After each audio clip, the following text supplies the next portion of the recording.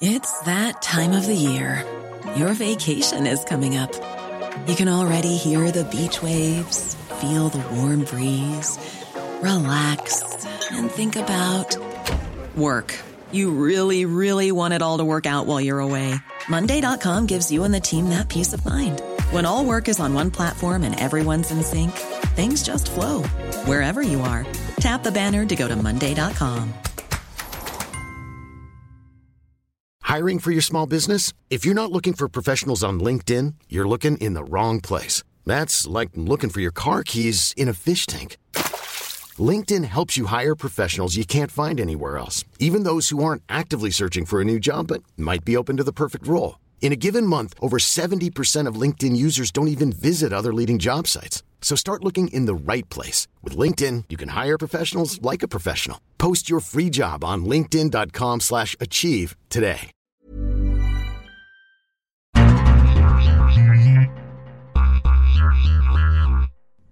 Midweek show, but no midweek games, at least not in the Premier League. But that doesn't mean there wasn't action in England. Tuesday and Wednesday third-round replays brought the FA Cup back into our lives, with one Premier League title contender bowing out of the competition. Elsewhere, transfer season continues, round 23 is on the weekend horizon, and the American presence in the Premier League. Well, we're going to talk about that one. Welcome, everybody, to this edition of the World Soccer Talk podcast. I'm your host, Richard Farley. Thank you very much for joining us. Before getting to that topic, for which Kartik Krishnaiyer will be joining me during the second half of the show, I want to welcome in my regular midweek co-host, Nipun Chopra. And Nipun, the big game out of the third round replays took place today at King Power Stadium, where Tottenham eliminated Leicester City with a 2-0 win. Tell me what you thought about their performance. I thought that Spurs was excellent in the first half. Eriksen in particular.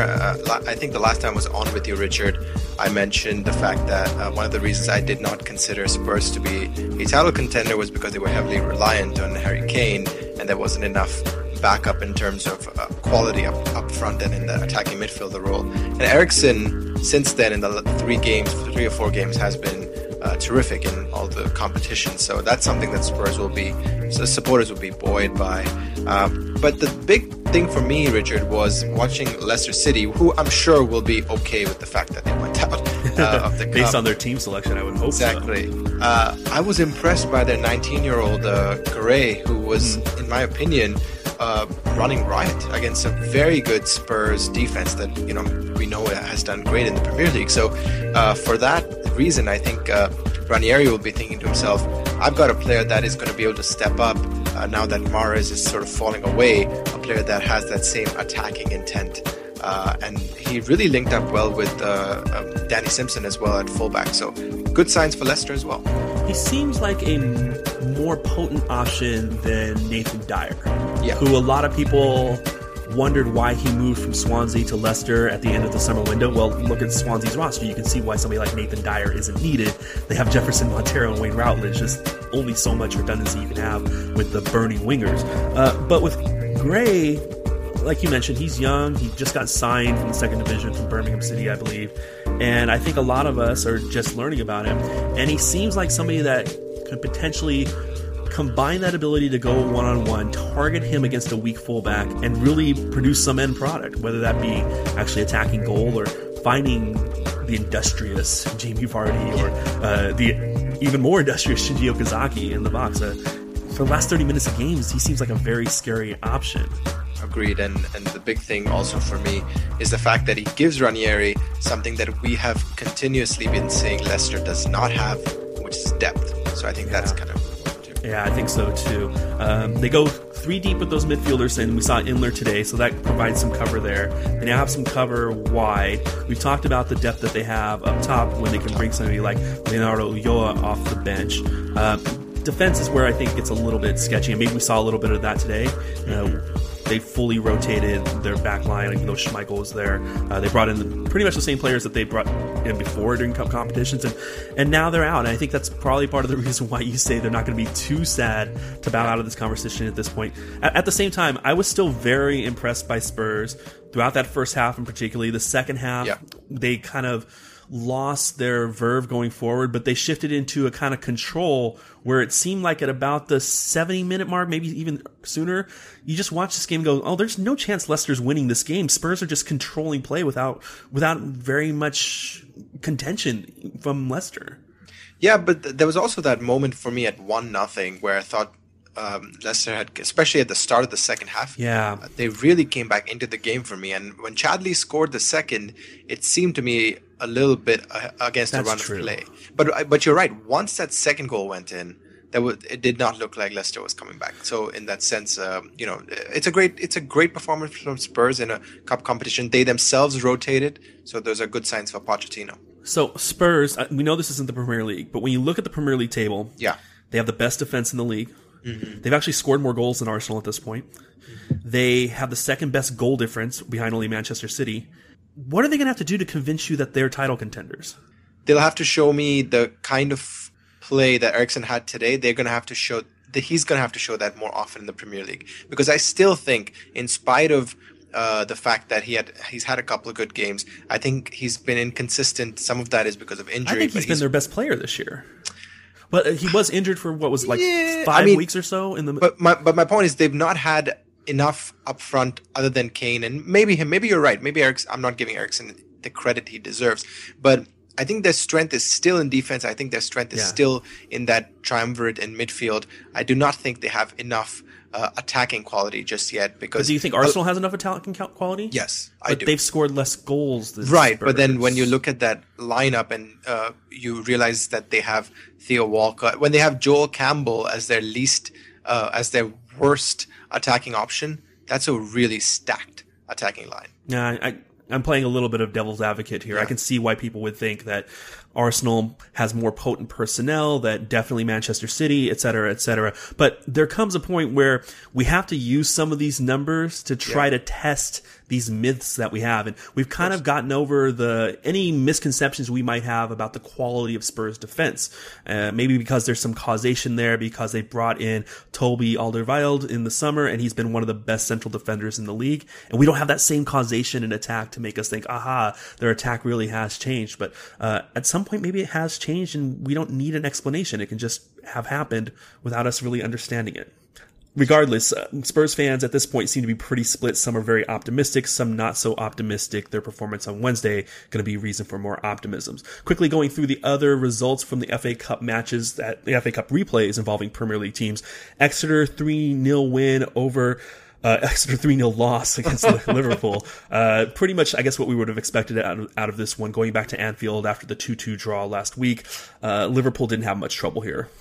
You'd say that, but I was watching the game. I mean, I was switching back between both these games while I was at work. Don't tell my boss. But I thought that the result flattered Liverpool, Richard, because it was a pretty even game, especially for the second half. When Ojo scored that goal, the second goal, which was, by the way, admittedly excellent, it again was completely against the run of play. I thought at that time Exeter City were playing well on the break, had created some chances, and that second goal killed the game, but the result flattered Liverpool. Having said that, I have to be cognizant, and everyone has to be, that this was, again, a highly rotated Liverpool side. He's given a lot of chances to a lot of young players, and had a good game out of Benteke for one. He was involved in the build-up for the first goal and had an assist, a really good assist for the third Teixeira goal. So good day overall for Liverpool, but I think the 3-0 still flattered them. Games on Tuesday, Aston Villa 2-0 win over Wycombe Wanderers, and West Brom 1-0 win at Bristol City, a Bristol City team that we noted this weekend coming off a victory against Middlesbrough. The fourth round matchups for those teams that won: West Brom is going to be hosting Peterborough. Aston Villa is going to be hosting Manchester City. Tottenham is going to be visiting Colchester, and then Liverpool is going to be hosting West Ham. Those matches will take place next weekend, the weekend of January 29th through the 31st. Fourth round action in the FA Cup. Let's talk about the transfers that have happened over the last few days. We've seen a couple of pockets of big activity. Norwich and Watford making multiple buys this week. Let's talk about Norwich's acquisitions. Tim Kruse from Wolfsburg, central defender, Swiss. I don't think a lot of us know a ton about him. If you do, Nipun, feel free to give us a scouting report. I feel like my knowledge on him is like 2 or 3 years old, so I'm not going to pretend that I know a lot about him. But Probably the highest profile signing of the week so far, Stephen Naismith moving from Everton to Norwich. Yeah. It's an interesting signing, 11 million euro. Naismith has a hat trick in the league this year. Very useful, very versatile player. Can play high along the line as a lead forward, behind a forward as a supporting striker. Can play wide, very industrious. And I think what kind of warms my heart about this one, even though I'm usually very cynical about this, is the fact that Everton was very amiable to this move. They were very willing to do what was best for somebody who had been a very willing and very, very productive part of their team. Agreed. Stephen Naismith is a jewel in my opinion, because as you said, he can play in multiple positions, is a very loyal player. To give historical context to some of our listeners, the reason he moved to Everton was because Rangers dissolved. He wouldn't have moved away from Scotland otherwise. Has had a hat trick against Chelsea. Has had some good goals. A couple of seasons ago, he started the season on fire. I think he had like 4 or 5 goals in the first 3 games in that season. So Stephen Naismith will give Norwich a lot of options, and I'm sure, and we'll get into our predicted relegation candidates. I'm not convinced that he gives Norwich the quality that a direct rival like Bournemouth has signed this winter, and that's what worries me. But on paper, Naismith, a jewel in my opinion.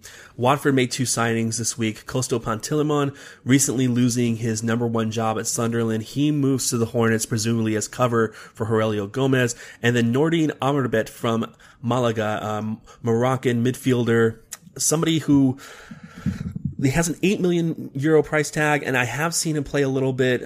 Just seems like a depth acquisition. Again, I don't really know a ton about these players, but what position does he play? He's a midfielder. He's a Moroccan midfielder. Yeah, he's mostly, to my memory, is a wide midfielder mostly. But Pantilimon is the person I want to talk to you about, because people are familiar with him from his time between Manchester City and Sunderland, and the fact that he's the tallest goalkeeper in the league and looks like he could probably dunk a basketball without jumping. It's interesting that Watford is going out to essentially get a backup goalkeeper. Equally interesting to me that Pantilimon is moving when it doesn't seem like he's assured playing time. It kind of has this leaping off of a sinking ship feeling to it to me. Yeah, I think this is one of those transfers where he was just offered to Watford, and it was probably they were offered a price that they couldn't say no to, knowing the kind of rotation that might happen if Watford goes back down, and which they won't. But that's the sort of thing. I think it was more of a business acquisition as opposed to anything that we'll see on the pitch. Yeah, I like your note there, which they won't. Yeah. a couple of other transfer news. The 2 other transfer moves that were made this week by Premier League teams. Sunderland has loaned Danny Graham out to Blackburn, move that makes sense for all involved there. And then West Ham wins a battle for right back Scott Byram from Leeds, who had been Sam Byram. Sam Byram, thanks. I was going to ask you about this because I'm under the impression that you do get to watch the Championship occasionally, but this is somebody who had been linked with Everton and reportedly changed his mind, went to West Ham because of the prospect of actual playing time. Yeah, it's an interesting thing with Sam Byram. He was actually linked with the likes of Manchester United, Chelsea, etc. back in the day when he was coming through as a youngster. Not that he's old now, but even how long ago was that? Like 3 or 4 years? I want to say when he was 18, so about 4 years. Okay. So how old? He's probably like 24 now, so maybe 4 or 5 years. But I remember at that time he was being compared to he was considered to be a player that would be switching into midfield, much like Gareth Bale did. And apparently he's played mostly midfield for Leeds this year. Oh, is that right? Yeah, I read he's played mostly midfield, but he has being acquired with the idea of switching him back to his natural position, and he's only been in midfield this year just because of Leeds' squad construction. Yeah, I watched the Leeds Middlesbrough game and a couple other games, and he played at fullback in those games. So, but either way, I think he's really good going forward. So it actually is a good signing from West Ham's perspective, who do like to play on the break, and he's a fast player. So. Yeah, they got him for about £3.3 million, which is chump change this day in the Premier League. We had some feedback on Twitter from From a human Twitter listener? From a human Twitter bot, basically noting that it's nice that we do our top fours every week, but we don't do the bottom threes, and the relegation battle is obviously a huge point of drama. Talking back and forth with him a little bit, I mentioned to him that it's a great idea, but we've been kind of struggling where to fit it in on the weekend shows. In case you haven't noticed, the weekend shows go kind of long sometimes. So I think a good solution here is to do our bottom threes during our midweek shows. So Nipun, you get to be the first crash test dummy on this one. Season ended right now. Well, if the season ends, it will end in May. Which three teams do you think are going to end up in the championship? Villa, 100%. Ooh, Sunderland. hot take. Yeah, Sunderland. Yeah, I know, right? It's controversial. Sunderland, probably about 75%. And then Norwich City. I think Norwich City has not, as I mentioned, invested enough. I think losing Graban to Bournemouth to me suggested that they had aligned themselves to the fact that they're more likely to go down than to stay up. And the signings that they've made have not convinced me otherwise. So Villa, Sunderland, Norwich. Interesting. I don't know if I buy the logic on Norwich because they have spent 22 million euros this week, but I still have them on my list also. And I think it's just because when I watch them play, I'm not convinced. This might be a recency bias because one of their worst matches of the season was this weekend when they lost 3-0 to Bournemouth. But that's still the most recent information I have. The one team on my list that's not on your list is Swansea. I think I just need some questions answered about them. How they're going to play with Francesco Guidolin basically managing, or the head coach of the team. He's not the manager. Alan Curtis is technically the manager. But how they're going to do under him. And until I see some proof that he is going to be able to change things around, there is only one team in the league in my mind that's worse than them right now, and it's Aston Villa. And even Aston Villa, they haven't lost in like 4 games at this point. So Swansea, at the moment, might be the worst team in the Premier League. Now, will they turn that around? They certainly have the talent to do it. Yeah. At the beginning of the year, after the Chelsea game, I was talking about how, on paper, Swansea looks like a team that could challenge for the top 4.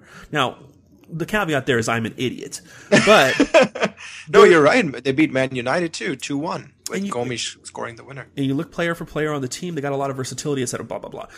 The point is, they have the players to make this not an issue for them. And at some point, they have to do this, or else they're going to be a side that has as much talent as West Ham when they were relegated, or Newcastle when they were relegated. And those were really unfortunate stories to see those teams go down. And it would be equally unfortunate to see Swansea go down.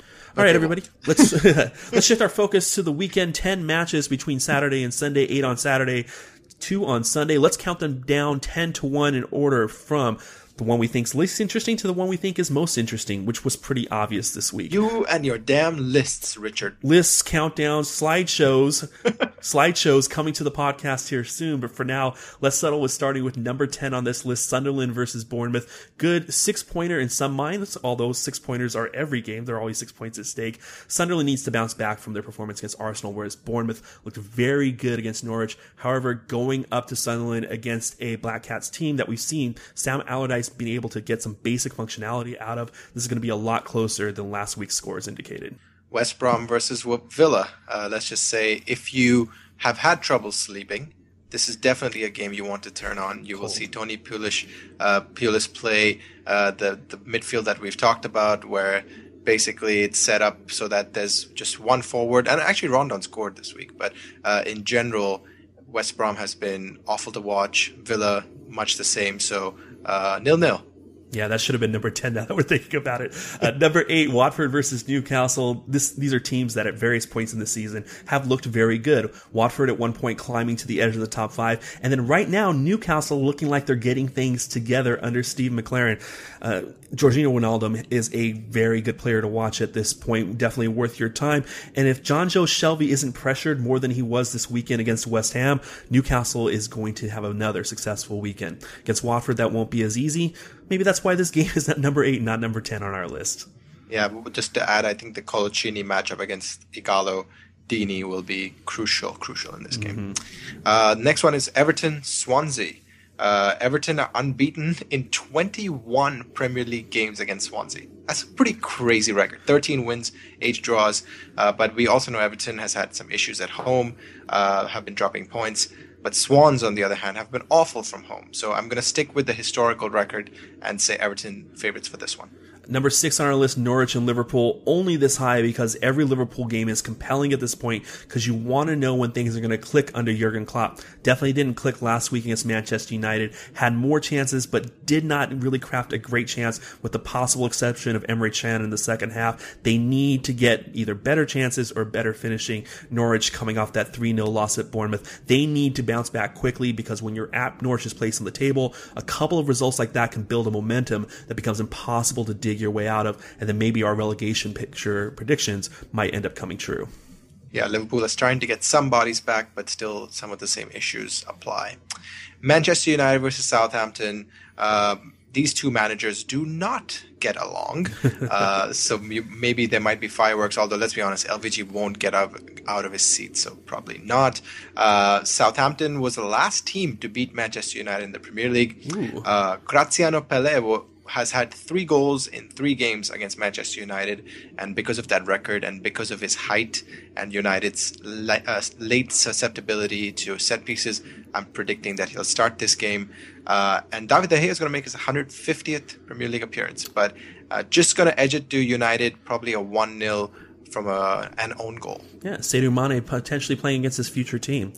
Crystal Palace hosting Tottenham Hotspur. We're putting this here partly because Crystal Palace throughout the course of the year has proven to be a good team, so to speak. Tottenham Hotspur, 4th in the league, 2 teams in London, etc., etc. The catch here is that Crystal Palace has been terrible in their last 5 games. They haven't scored. They only have 2 points. We're starting to see that they're falling into a rut that have many speculating whether the bad parts of Alan Pardew's resume are starting to resonate in a negative way with the squad. Now, you contrast that with Spurs. We've seen a couple of very good performances from them against Sunderland, this week against Leicester City. This looks like it could be a very lopsided battle, but at some point, Palace does have to bounce back. At home, Selhurst Park, even though their form hasn't been great at home, maybe it changes this weekend. Not only has Palace been poor lately, Richard, Palace haven't scored in 4 out of the last 5 games against Spurs. So they can't score. They can't score in the short term. They can't score in the medium term against Spurs, and they're coming back home where they haven't been as successful. Right. And Spurs are unbeaten in 9 away from home. Yikes. Oh. So yeah, Spurs heavy favorites for that one. Leicester versus Stoke. Leicester, as we talked about earlier today, heavily rotated that side. There will be, most of the usuals will come back in. Vardy will start. He came off the bench today. Leicester, with Mahrez will be interesting. He's missed 2 PKs. If they get a PK, we'll see, which is possible with Stoke's defense, who I think are one of the most likely to give away PKs in the Premier League. So Mahrez, whether he takes those PKs, we don't know. But Stoke Alona show up, maybe. We do know that Leicester City will use that same fast break that Stoke likes to play. So tactically, an interesting battle. I'm going to just give the edge to Leicester here. The interesting thing with Leicester to me is that so many people had identified that period from mid to late December when their schedule started picking up and they started getting the Chelsea match and Manchester City, and people were saying this is the point where Leicester really has to prove themselves. Well, it's turning out that they're going to have the point that they have to prove themselves is in all of these games that we think they should be winning.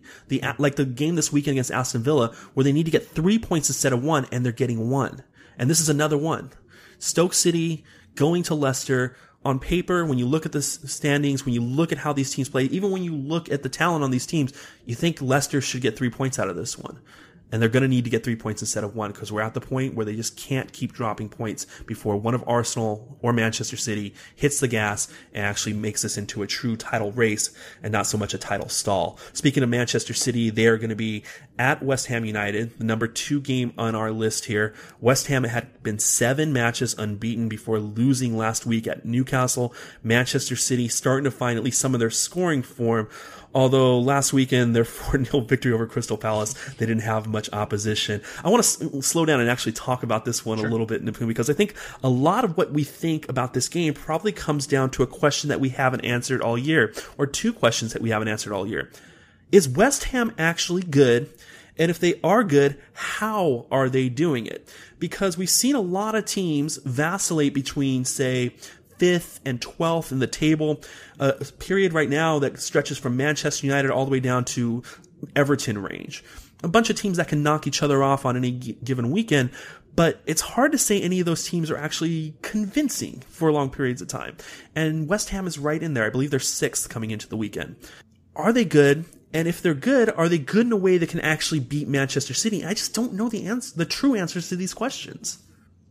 I mean, I think the second part is easier. I think that they can beat Manchester City. In fact, yeah, they've proven that already. Yeah, exactly. Two out of the last 3 against City, West Ham has won. So they can, but obviously they don't have the personnel that on any given day would beat Man City. I think that's the way to frame that. I think they're a good team. I think Enner Valencia is a player that they are heavily reliant on. He's been in and out of the team. Diafra Sakho coming back. He has a. How's he going to get to the game? I heard his car isn't doing too well right now. Wait, what's that story? I don't know. 2 days ago, he crashed his Lamborghini into somebody's house. Oh my God, I totally missed that story. Yeah, look it up. Is he in jail? He's fine. I didn't hear that anybody was arrested. Nobody was hurt. There are lots of photos of him walking away, him standing by the wreckage of his Lamborghini. It happened late at night. Not a lot of questions answered as to how it happened, but a very interesting year for Diafra Sakho. Yes, so. But yeah, Sakho, if he has a good game, is someone that on any given day can compete with some really good players. I think he's that good of a player. There are other players in this team. Richard Koyate, I think, is a good player. I think Collins is let's just say, he's a good defender. I don't think he's going to make it in the top 4 or on a team like Liverpool or United, etc. But he's a good defender for West Ham. So that's why I think they can do well, and they will end up in and around they won't end up with a European spot, maybe just outside a European spot. I think where this conversation gets weird, and this is my fault, is when you just rely on saying things like, are they good? And then sometimes you pronounce it good, as if it's like there's a difference between good and good. I think what I really mean by that is that you can be a good team that relies on opposition errors to get to where you are. Or you can be a good team that actually creates opportunities for yourself.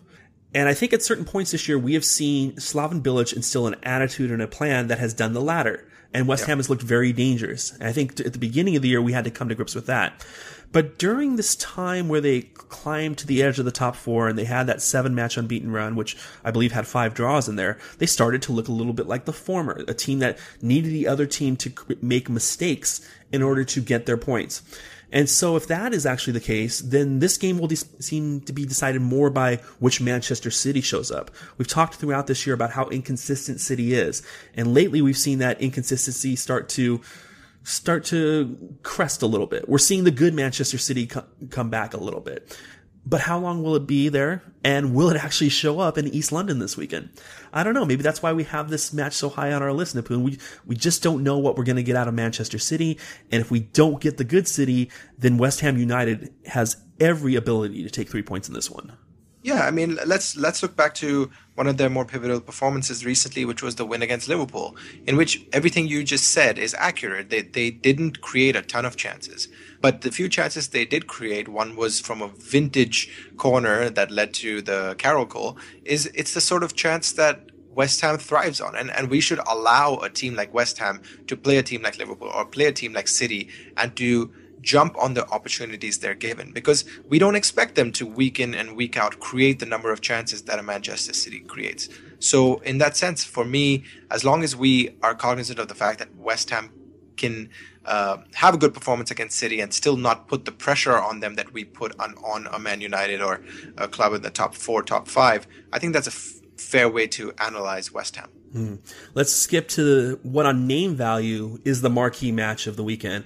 But just like last weekend's marquee match, Liverpool against Manchester United, a lot of the value in this one is based on history more than the table this year. Arsenal, title contenders, title favorites even. Most people at this point have come around to the idea that they seem to be title favorites. Whereas Chelsea, even though they haven't lost under Guus Hiddink, they actually lost ground in their fight to get away from the bottom 3 last week, and they're now within 4 points of the drop thanks to both Newcastle and Swansea winning.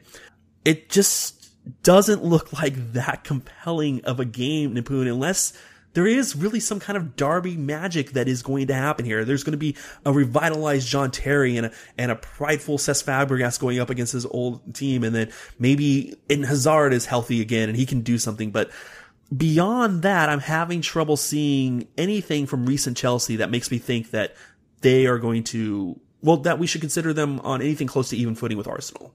I don't disagree with that. I think the only other person I would add on that list is Costa. I mean, talking about history, he's the one that got into that. As Sarah Palin invented this word squirmish with Gabriel last time. So, that's the one player that I think we need to mention as well. He has shown some semblance of form. I know he has this shin injury, which will mean that he's touch and go for this game. But with him possibly playing, I think that's another thing to consider.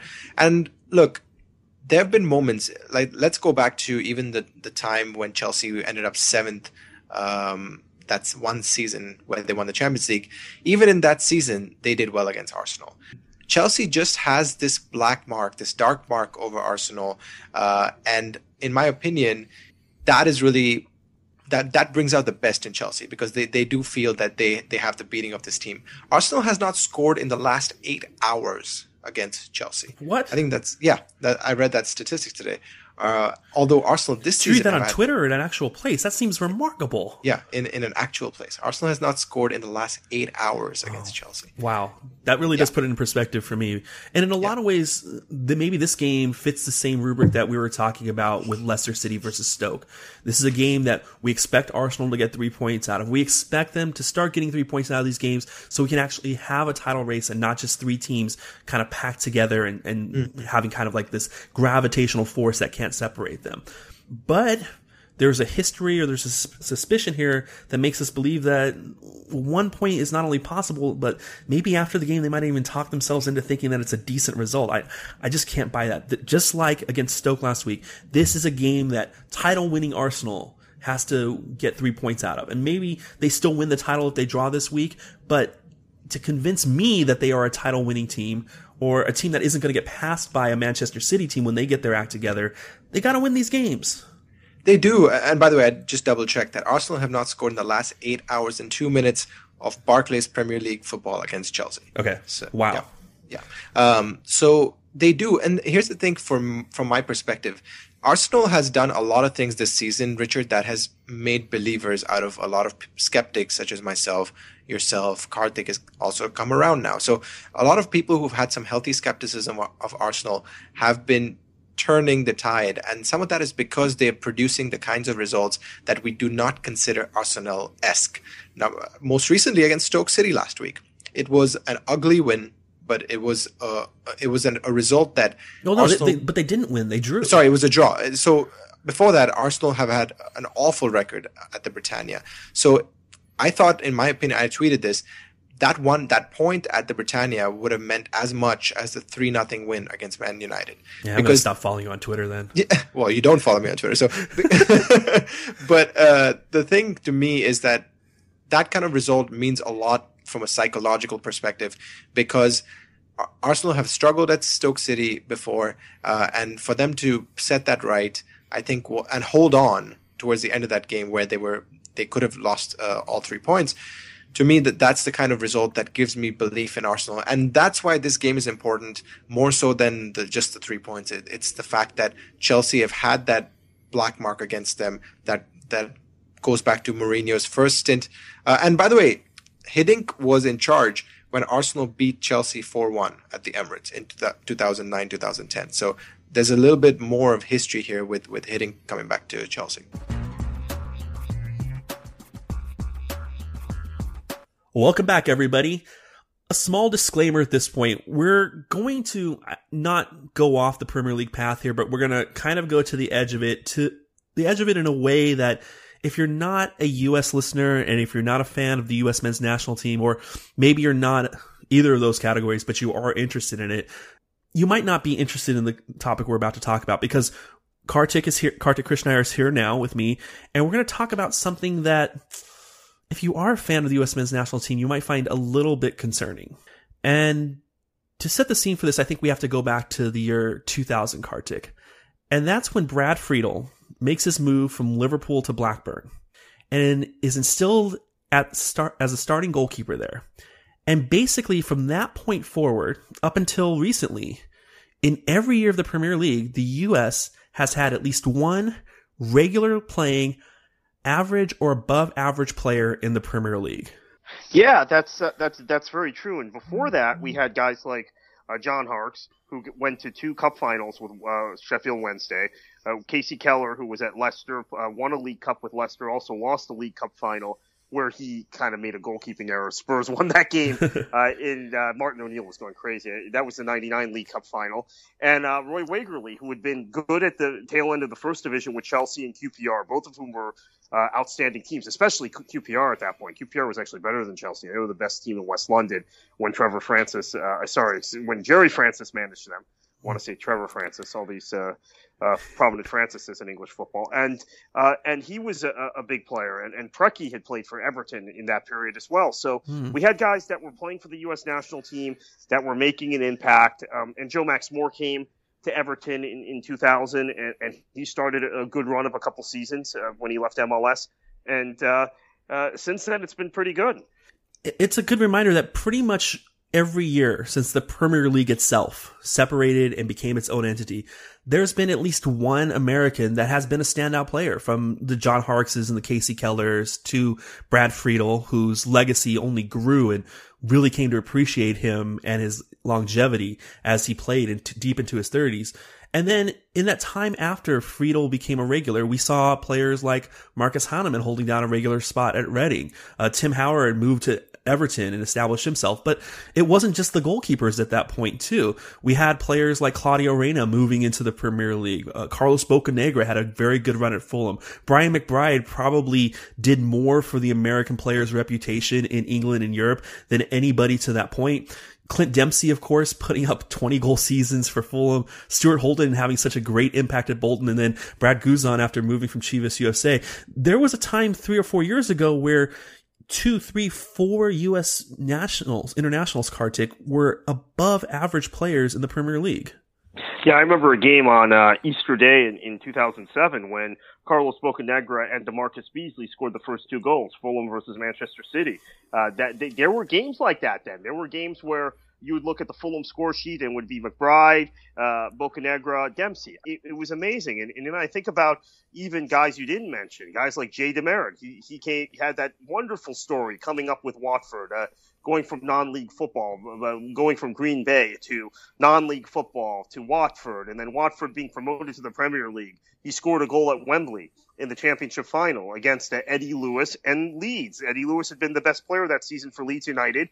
And had Leeds United come up that year, they would have probably been Leeds United again, right? They would have been this big club. They'd gone down. The thought was they'd come right back up, and they should have, but Watford beat them and upset them in that championship final. Landon Donovan, a couple loan stints at Everton where he was great. We talked about Joe Max Moore, but he's a guy that still stands out to me as a guy who came from MLS, New England Revolution, and really was outstanding for Everton for a couple of seasons. Bobby Convey played that season for Reading, that first season for Reading when they came up, and then he got injured. Eric Lehigh played a number of games for Aston Villa, playing at right back, and Lehigh now is starting at that same position for Nottingham Forest in the championship, and who knows, maybe if they can catch some form late in the season, that he might be the next American back in the Premier League. Even guys like Jovan Karofsky, we forget about him, right? He played Crystal Palace in the championship, and then Steve Bruce took him to Brum, and he was a player that played all over the place, came through Manchester United system. I mentioned DeMarcus Beasley, of course, that played a season at Manchester City, played a good year at Manchester City under Stuart Pearce. He was on loan from PSV. He was plugged in at left back at times, which was the first time he had played that position, and now we've seen he could play that position well at the international level, and played as an attacking winger and scored 4 or 5 goals that season between all competitions. So a lot of good American players that we even forget about. That's how many Americans were in the league in those days. You think about countries outside the EU, countries where you're going to have to get a work permit. So it's a little bit more difficult to settle in. With the exception of Argentina, I can't make an argument for a country that has had this kind of consistent presence in the Premier League for longer at the same level. You've had isolated players like a Didier. Maybe Australia. That's the other one that came to mind. With Schwarzer and Viduka and Cahill. And but we couldn't make a list of 25 or 30 Australians, I don't think, like we can make with Americans. That's true. With the possible exception of Argentina, I think that at least the U.S. is in the discussion for number 2 of non-EU nations. So that's the significance of this discussion. If you're not a fan of the U.S. national team, especially if you're not from the U.S., that's understandable. Or if you're just not interested in talking about specific countries in this league picture, that's fine. But when you fast forward to now and you see the lack of a presence of Americans in the league, that's the context. When you see that there are only 4 Americans that are on the radar, not even playing significant roles like some of those players that we were just talking about. We're just talking about on the radar. We're talking about Tim Howard, a player who at times was one of the top 3 or 4 goalkeepers in England. Maybe you can make that argument. Certainly people were making it. Now he's somebody that's being debated as to whether he should have a starting job at Everton. Brad Guzan has lost his starting job at Aston Villa. DeAndre Yedlin, a young player, so it's a little bit unfair to compare him to the legacies of some of these other players. Out of all of the Americans in England, the only player that we can kind of definitely say is an average player as far as what they're contributing to their club, Tim Howard might be, but as far as definitely say, Jeff Cameron's versatility and production at Stoke is a very valuable asset for Mark Hughes. Regardless, this represents a kind of a nadir at this point, Kartik, and the question is, how did we get here? Yeah, that's a big question. I mean, I think about even the love fans, supporters of clubs in Britain have for some of these American players, and they were always very skeptical of American players and always looked down upon the United States in a football sense. But then I know Leeds United fans who loved Eddie Lewis, absolutely adored Eddie Lewis, and then said, when we got Eric Lehigh on loan from Aston Villa, he was pretty good. That guy's a gamer. We like him. There's always one guy that just is so tough and so kind of those stereotypical American traits of being physical, of being willing, of showing so much heart. You talk about people at Fulham with McBride and eventually with Dempsey. I mean, there's always that story of one person that convinces the fan base.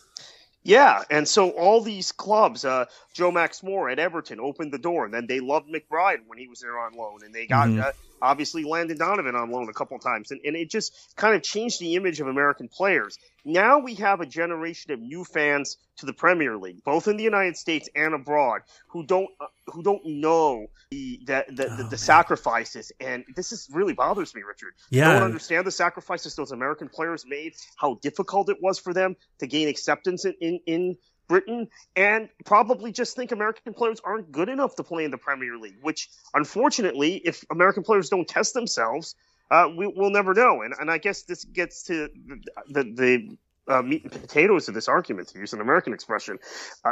I think Major League Soccer, it's a good thing to have a domestic league that's able to keep domestic talent and that's able to attract the domestic talent back to MLS. I complained for years that MLS didn't make the effort to attract American talent the way they did foreign talent from abroad.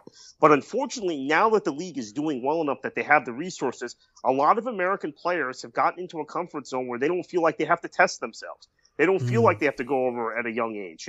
Even 7-8 years ago, guys like Eric Lehigh felt like he had to go over at a young age. Jonathan Spector went over at a very young age and is still in England. And Lehigh is still in England. Those guys have never played in Major League Soccer. But now I think it's almost impossible to imagine a guy taking a career path of a Jonathan Spector and going to Manchester United's academy. Then getting loaned out to Charlton and making a name for himself in English football. Or an Eric Lehigh. They're all going to go to MLS academies. They're all going to sign Generation Adidas contracts. And because MLS is offering competitive wages, we learned that with Jordan Warrens. They were offering a slightly less, it sounds like, than Werder Bremen offered. And in the past, Werder Bremen would have offered 2 or 3 times what MLS was offering. He opted to stay at home and stay where he's comfortable. And we hope it works out for him and he works out for the U.S. national team. But I personally feel like if you're of another generation of American, you challenge yourself. The guys in the previous couple generations would have said, I have the option to stay in Major League Soccer where I'm comfortable in my hometown, or I have the option to go to Werder Bremen, who's in a relegation fight in the Bundesliga, massive club with massive support. This is their worst season in a long time. I'm going to take that challenge. I'm going to win acceptance with those fans. I'm going to grow into the culture of football. I'm going to become a legend there, like Steve Cherundolo, who went to Germany at a young age, never left at Hanover. Unfortunately, now Americans just don't have that mentality. Part of it is because of the success of Major League Soccer, but I think it's a problem. Yeah, I wonder if it's a problem. I'm definitely open-minded to it, but it's such a good point. I hadn't thought about that before, because the closest analog I think that we've seen recently to what you were talking about, a young player having to go over and prove himself, is Mark Pelosi, who signed as a 16-year-old, went to Liverpool's academy, came back last year. He's now playing with San Jose. He's currently in the January camp with Jurgen Klinsmann in the national team. But when he kind of ran his course at Liverpool, he came back here, whereas some of these players on this list, they probably would have stayed in England or did stay in England. You're talking about Jonathan Spector. When he didn't really latch on with Manchester United's first team, he went out on loan and then he went to West Ham. Eric Lehigh, he did get a couple of seasons of good run with Villa, but then had to switch teams. We saw you talk about Jovan Karowski kind of kicking around for a couple of years before going back to Europe. Now people are coming back to Major League Soccer. I don't know if that's a good thing or a bad thing, Kartik, but it certainly seems to be contributing to the dwindling number of Americans we see in the Premier League. Yeah, another guy I forgot about was Frank Simic, a St. Louis-born defender who went through Arsenal's academy and ended up at Sheffield Wednesday and never came back. He played out his career in England, and he retired a year or two ago. He's only about 30 now, 31. Had some injuries, but he never came back. And I'm wondering if that's the situation with Jonathan Spector. Gucci Onyewu never played in Major League Soccer.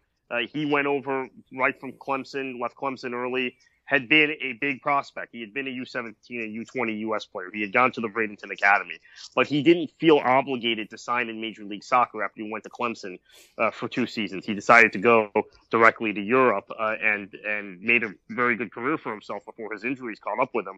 Now it seems the opposite happens, but it's good that MLS is there to catch these guys when they fall. So Pelosi, Sebastian Lletget is another example. Obviously was at West Ham's academy. Had he not had that car accident, some people think he might have developed quicker at West Ham. But those guys now have been able to come back to Major League Soccer and establish themselves as bona fide starters in the league. And I think Lletget especially is on the cusp of becoming a star. We'll see what happens this season with the Galaxy. But, maybe it would have been better if this is really going to put it to the test. And comparing guys like Lletget and Pelosi, Spector, and Lehigh, and the career trajectories of maybe those two players versus Lehigh and Spector, and see who actually has the better careers.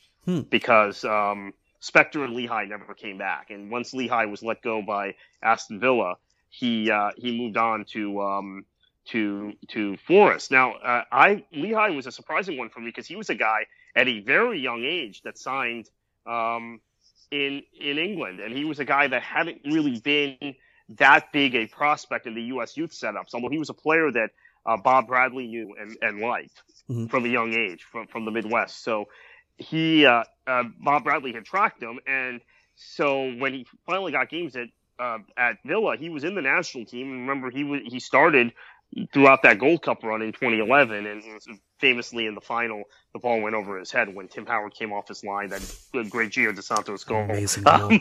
Amazing goal. Maybe a bit of a goalkeeping. It's still breathtaking years later. Yeah, but I think the big question now is this? You mentioned Mark Pelosi. Is that system of going over at a young age, getting training, and then coming back, is that going to end up being the right formula? Maybe. You look at what happened with Stu Holden. Sunderland didn't work out. Comes over here, established himself as a borderline all-star. Would have eventually been a perennial all-star if he stayed with Houston.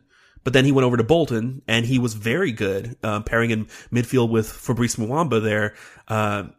I think he shocked a lot of people as to how good he was immediately, playing in a slightly different role than he played in Major League Soccer, playing in a deeper role, somebody that wasn't necessarily creating goals, but moving the ball as quickly as possible. And unfortunately, his career derailed. But then I look at other people on this list, Kartik, and I wonder, if Carlos Bocanegra comes back to the U.S. instead of going to France, is that a good thing for him? Even though he started in Major League Soccer and went over, so it's not exactly the same thing, but if you don't have the safety net and you have to push yourself, we can look at a number of these players on this list and they probably became better players. If Claudio Reyna had been offered a designated player contract coming when he was done with Leverkusen, or at any point really after he left UVA, would that have been better for his career? I think that's very difficult to say yes, considering the high level that he played at and his seeming ability to adjust to all of those levels that he was at. Right. I mean, I guess maybe we should concede this, and because there'll be people who can make this obvious critique of what we're saying. Maybe that generation of American players was just better than this generation. Maybe the reality is that when you talk about, I mean, and I look back at the 2002, the depth of that team was remarkable. And even the 2010 team, the number of guys who had played abroad and in different places, every single member of that 2010 World Cup team that Bob Bradley took to South Africa played abroad either during that World Cup, 20 of the 19 of the 23 players did at that point, or at some point, either right before that, as Landon Donovan had at Everton, or in the next year, Bornstein, Finley, and Buttle all moved abroad soon after that World Cup. So maybe those generations of American players, the 2002, 98, 2002, or let's say 99 Confederations Cup through like 2006 World Cup, and then the 2010 team. Maybe they just had better players that were more attractive to foreign clubs. Could that be it? Yeah, I think we potentially have to consider that, partly because this isn't the first time that anybody has hypothesized that maybe this current group of players in Jurgen Klinsmann's player pool isn't as talented as the players 6 years ago or 16 years ago. Americans have had a lot of classic talent during those periods, and right now, as Clint Dempsey's career enters its final stage, as Landon Donovan has just exited the scene, and as Tim Howard is certainly in his last few years as a professional, it looks like we might just be at an odd point in our development. Who's to say that those players won't be replaced by the Gyasi Zardeses of the world or the Jordan Morrises of the world in 2 or 3 years? It's just that at this snapshot in time, it looks different. And maybe it looks different because of some other factors too. If we're going to judge it by representation in the Premier League, maybe we need to acknowledge that even more than 15 years ago, when England was very capable of drawing talent into the league, now it's even more capable. We see so many players that are good players from France and Italy and Germany now going over to England on a regular basis because the buying power of those teams is better, and it extends into the Championship too.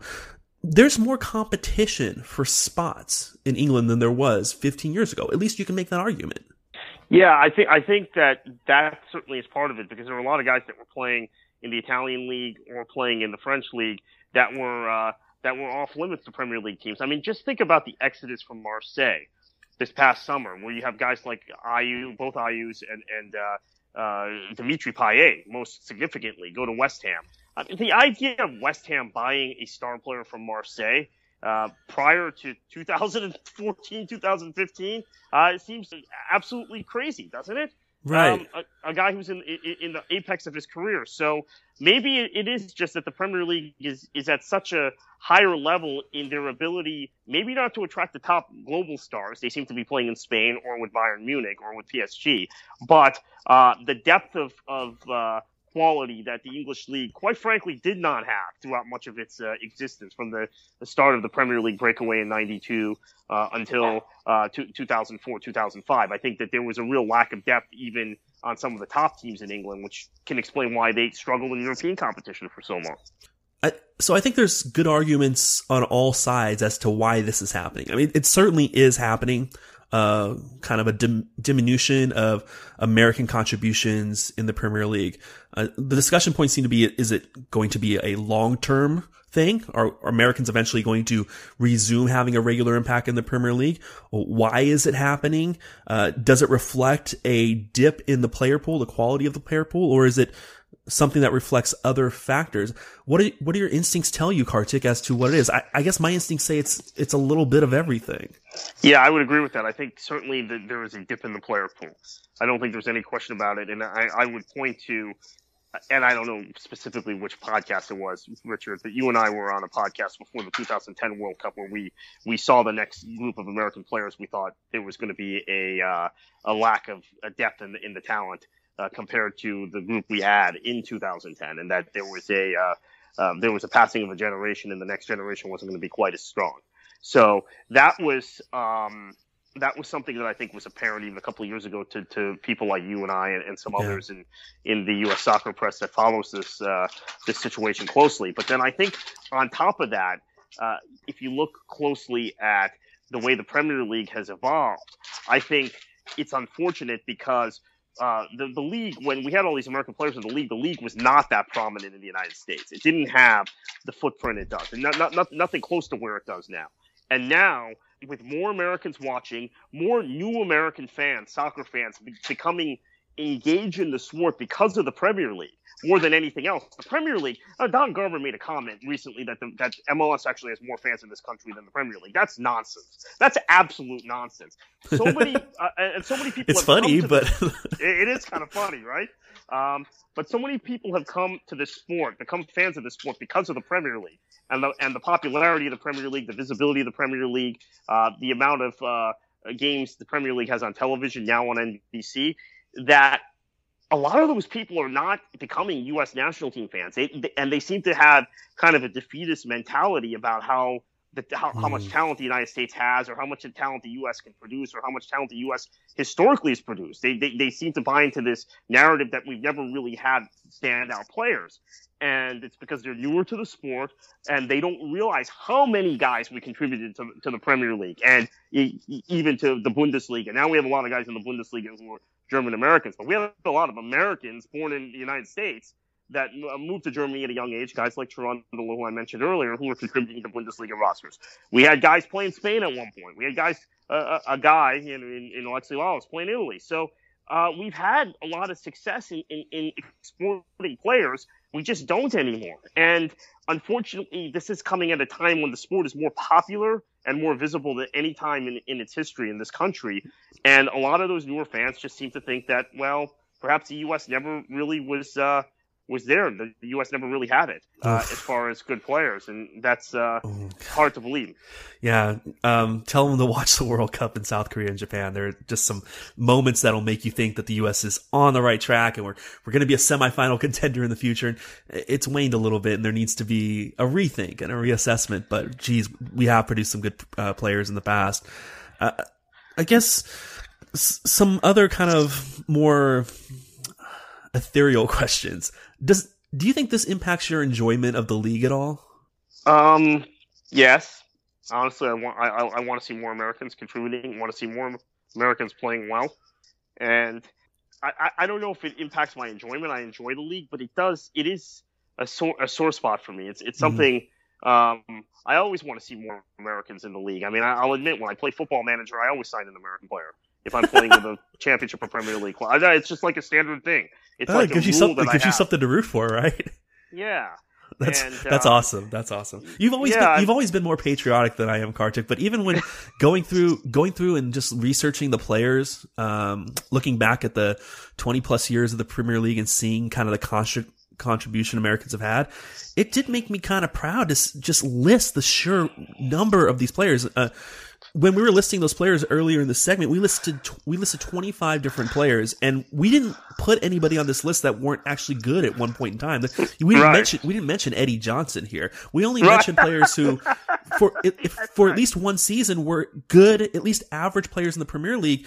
And there are so many of them. Roy Hodgson thought he was good in the first game after he signed him in the January. I remember that.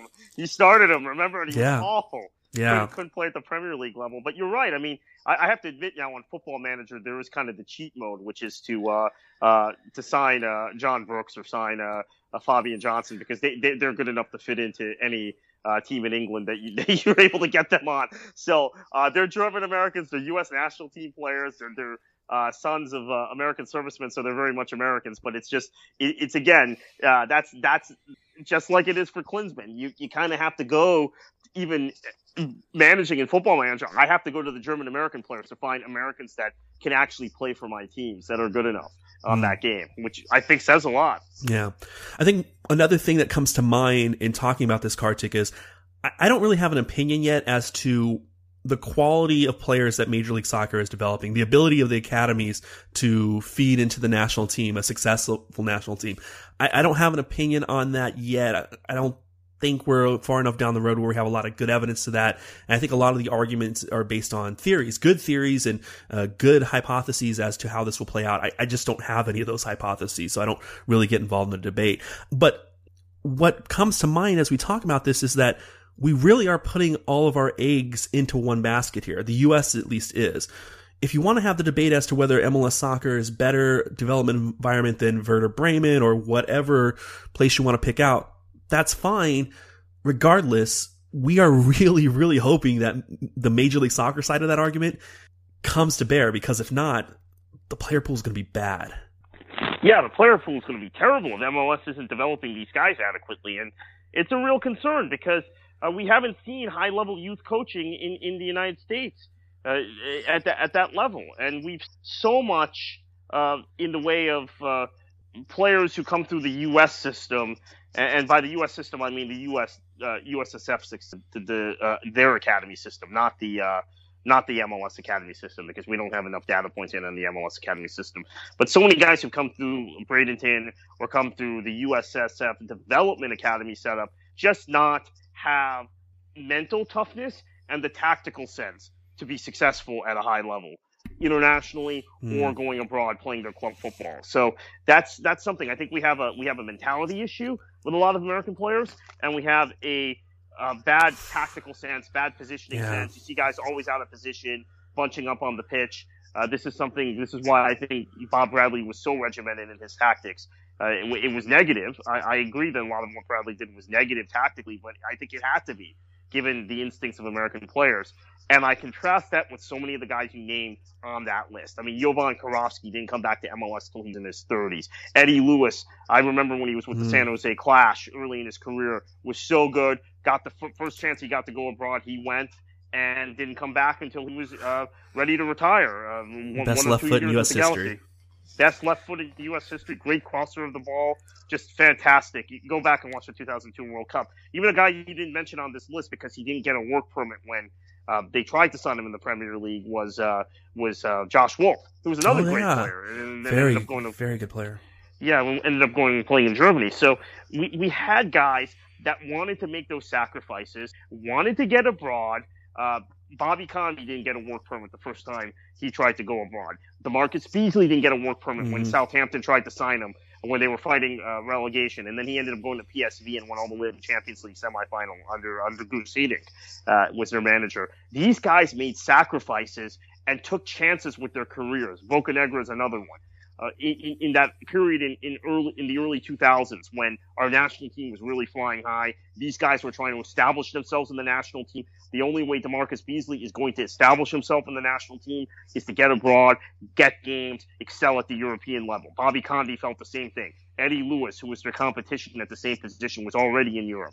These guys felt like they had to go abroad to improve themselves. They were competitive, they took chances, and our national team benefited from it. Now, this generation of American players, they have the safety net of MLS and the academy system and Generation Adidas and all these big MLS contracts. I just fear for the national team, it's not going to be as good. But, of course, maybe it's more important to have a good domestic league than have guys that are outstanding in European leagues and in international play. I don't know. That's a decision each individual fan has to make. But I'd rather have guys excelling in the Premier League and Bundesliga and for the U.S. men's national team, but maybe some people say they'd rather MLS be the best league it can be. Now that we've talked about it, I think I'd rather the players be spread out a little bit so we're not going to live and die with MLS's ability to live up to what the league's most ardent fans think the league is going to eventually be. You have a lot of good arguments and arguments that I agree with, that Major League Soccer is so much more competitive now than it's ever been. So many more resources to develop these players and to instill an environment that can keep these players progressing, where the players that you mentioned maybe couldn't realistically look at the domestic league and say, I'm going to develop here as a player. But for the U.S. to really improve from where it's been in the past as a national team, MLS is going to have to improve with it, it seems like. Or at least it's going to have to improve as it concerns player development. And if it doesn't, there's no backup plan anymore. MLS's ability to buy so many players or to spend on players to keep them at home means that if MLS doesn't live up to the player development hype car tick, there's no plan B. And all of a sudden the U.S. goes from a team that wins the Hex pretty much every time recently to a team that really is playing catch up to Costa Rica and Mexico. Right, yeah, there is no plan B. And the fear I also have with this, I have to say, is that I think there's a general sense that, and I've heard even Casey Keller and Brian McBride, who finished their careers in MLS but had good careers abroad, talk about this on ESPN FC, that you get lulled into kind of a sense of complacency because of the speed of thought in MLS versus other leagues. So Keller was remarking that I think it was the Mexico game in the Coliseum, or not the Coliseum, sorry, the Rose Bowl, the CONCACAF Cup final, that there was this speed of decision making issue that he sees with guys that are playing in MLS. Yeah, and I hadn't even thought about that. Well, I think that's just a great way to put it. Maybe we talk around that a lot as far as we end up resorting to arguments as far as technical quality and tactics and things like that. But particularly when you were talking about DeMarcus Beasley before, for so long, I think people questioned whether he had a significant role to play in the national team during really the last 2 cycles. But there were so many points where you saw the experience of him constantly testing himself in those big leagues and being able to go up against players that on paper people thought were just better players and always able to compete with them. And it just feels like to me that that's probably what players are missing, that confidence to be able to go up against the guy that has the better reputation, that has the more storied history, but know that you've been in that situation before and you can compete. Yeah, one thing about Beasley always was that he had a real good positioning sense, and that came, I think, from going to Europe at a fairly young age and playing for PSV and moving around and being competitive, and that's an important way to look at it. You know, one of the things about MLS, though, also that some of the proponents of MLS says it can be a top 5 league in the world, and I just don't think that's ever possible in this day and age. There are also people who are anti-MLS in the U.S. who say, "Oh, look at how great the old NASL was, and if you take the shackles off of it, the league can be the same way." I have 2 words for those people, for both sets of people. Bosman ruling. You will never create a league outside of Western Europe, I believe, in this day and age that is at the level of top Western European leagues because of the free movement of players within the European Union, which is not something you had in the past. And it's so easy. You don't need a work permit to go play in these other EU countries. So I think any league outside of the European Union is at a severe disadvantage. So Brazil and Argentina are examples of that. Yeah. So MLS can be a maybe top 15 league in the world, maybe top 12. But I don't think it can be a top 5 league in the world. I think the top 5 leagues in the world are going to always be in Western Europe because of the Bosman rule in the EU. Kartik, let's close this off by bringing this back to the Premier League. And for the American fans in the Premier League, do you think this current kind of trough and U.S. contributions in the Premier League, do you think that's going to be a long-term phenomenon? Unfortunately, yes. I think we are at a low water mark right now with just Cameron as a significant contributor. But I think we might be looking at just 1 or 2 guys, dribs and drabs of guys coming and going. We're not going to have another situation where, like I mentioned, there was that Man City Fulham game where Fulham had like 3 American guys and Man City had both Reyna and Beasley. And Beasley and Bocanegra scored the first 2 goals in the game. And it was a game on Easter Day. Of course, in those days we didn't have NBC. It was on a Setanta or Fox Soccer Channel or something. But for those people who got those channels, it was really cool that the first 2 goals were scored by American players. So that's a significant thing. I mean, I think you look back at that, and we may just never have that again. So that is a problem for us as people that are either nostalgic for the way the Premier League was or have loyalties to the U.S. But as it concerns the national team's future and as it concerns the Premier League as a product, do you think that's a problem? Yeah, I mean, I think NBC was Fox would be tearing their hair out about this. Right. But NBC, I think, even was really hoping that Josie worked out at Sunderland, and were disappointed when Clint Dempsey left Spurs just a month. We see how much NBC attention they give to Tim Howard and Jeff Cameron. Right. Yeah, right. And Jeff Cameron's the only guy consistently playing a field position, field player. I think also it would be helpful if there were more CONCACAF players. I mean, I think Joel Campbell, there's been a lot of fascination with him on NBC and in the U.S. press because he's a CONCACAF player. And if you have guys that are, at least from your region, it helps build the brand of the Premier League here. But there just needs to be that American player somewhere. And whether it's an American player at a major Premier League club, and right now all 20 Premier League clubs are more visible than, 18 of, or 16 of the 18 clubs in the Bundesliga, or 17 of the 20 clubs in La Liga. But we need a visible star younger American player on one of the 20 Premier League clubs, or on one of the top 3 clubs in Spain, or one of the top 2 or 3 clubs in Germany. And we don't have that right now. Well, everybody, thanks for indulging us as we dove into a topic that's near and dear to Kartik and Mai's hearts. On Sunday, though, we're going to get back to business as normal, talking about the 23rd round of action of the Premier League, Chelsea and Arsenal, the highlight game there at the Emirates on Sunday. But until then, for everybody at the World Soccer Talk family, for Nipun Chopra, I'm Richard Farley. Kartik? Enjoy your football. The World Soccer Talk podcast is a production of World Soccer Talk and is executive produced by Christopher Harris and produced by Richard Farley. You can get the podcast a number of different ways, including Stitcher, iTunes, TuneIn, SoundCloud, and Audio Boom, or you can go to worldsoccertalk.com to download the show directly. To get in touch with one of the hosts, you can reach out to them on Twitter. I'm Richard Farley. Kartik is KKFLA737. Lawrence is LOZCAST, Lawscast. And Nipun is Nipun Chopra 7. Don't want to bother with Twitter? Go ahead and reach out via email. Richard@worldsoccertalk.com.